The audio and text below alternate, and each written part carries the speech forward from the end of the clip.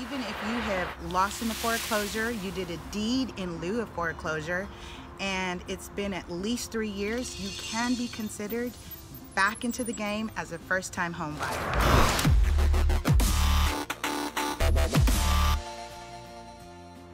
Hi everybody, this is Sean Rogers with the Smart Money Cafe. Welcome back. I'm your host Sean Rogers, and I'm here with my co-host Lisa Puerto. We have a very, very special segment of information to share with you guys about real estate, because as you see, she is the real estate person. Tell everybody hi, Lisa. Hi. Okay, so she's a real estate expert. I brought her in. I wanted to talk to you. What do you want to share, Lisa?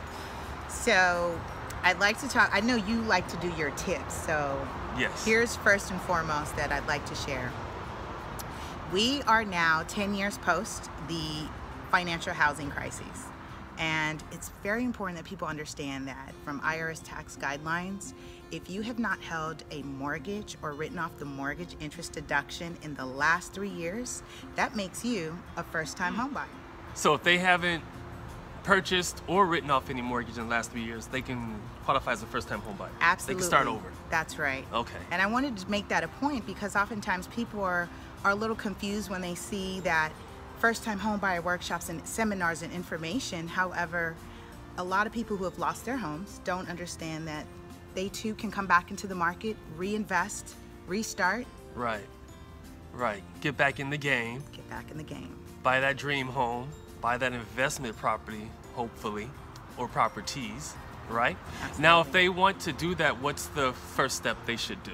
Who should they contact? How should they go about it? Address the money. So I recommend that you reach out to a lender professional. I advocate going with a direct lender. Most people like going with your depository institutions, but they are in the business of protecting the shareholders' money.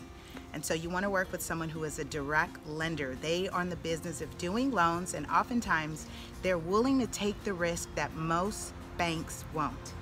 That's good to know, because we're kind of scared to put our feet back in the water. We don't know who's going to help us, so the direct lender probably will. Right. They'll take more risk. Right. Okay, do you have any connections with direct lenders? Absolutely. National. Okay. National, throughout the U.S. So wherever you're watching this, she can help you when it comes to that.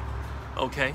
All right, is that any more tips on this segment, or that's it for now? I think that's it. I think that's a good start. Again, even if you have lost in a foreclosure, you did a deed in lieu of foreclosure, and it's been at least 3 years, you can be considered back into the game as a first-time home buyer. Quick question. What if back then in, say, 2008, when they lost that home, or 2009, they filed for bankruptcy too? How are they sitting? Can they get back in the game now? That's why I said 3 years.